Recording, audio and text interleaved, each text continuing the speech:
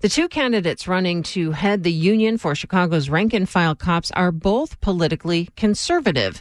Both are fans of President Donald Trump, so they don't see eye to eye with Chicago Mayor Lori Lightfoot, especially her progressive views on police reform and criminal justice.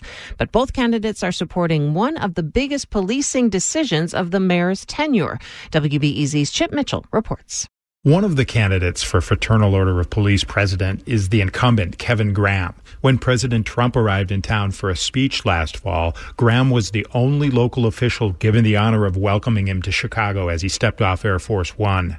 The other union candidate is Officer John Catanzara, Jr. He made his name during Trump's first year in office. He was reprimanded for a Facebook posting.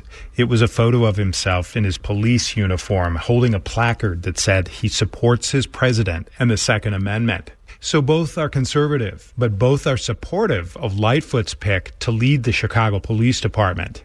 Last week, she nominated former Dallas Police Chief David Brown to be superintendent. He came to national prominence in 2016 when a sniper killed 5 Dallas officers in an ambush attack. Cops under Brown killed the sniper by detonating an explosive carried by a remote-controlled robot. Here's Catanzara. He was the chief, and that was a very tough call to make. It was the right call to make, and he made it. So I give him kudos for that. But Catanzara's support for Brown is not without reservation. He says he's worried about an article Brown wrote a couple years ago that touched on the police shooting that ignited rioting in Ferguson, Missouri. In the article, Brown, who's African American, he wrote about racial inequality, justice, and policing in America. It did not impress Catanzara, who's white. He was bashing the police and making everything racially based. And now he's coming here trying to lead the troops when you basically are furthering the narrative that the police are the problem. But Catanzara, in his next breath, can't say enough about what Brown did after a tragedy involving his son. Brown's son was having a psychotic episode and fatally shot a guy and then a suburban cop before he himself was killed by the police.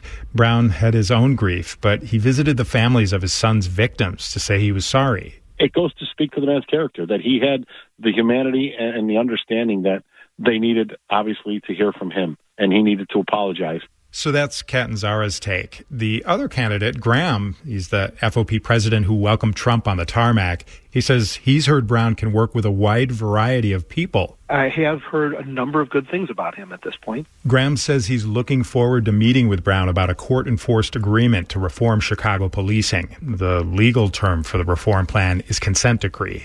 Certainly I've heard that he is in favor of a consent decree. I am not. So I want to find out why he's in favor of it.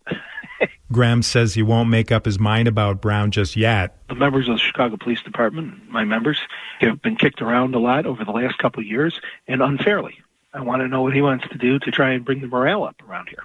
But both of these Trump-loving candidates to head Chicago's big police union, they both say they're willing to give former Dallas Police Chief David Brown a chance here in Chicago. Chip Mitchell, WBEZ News.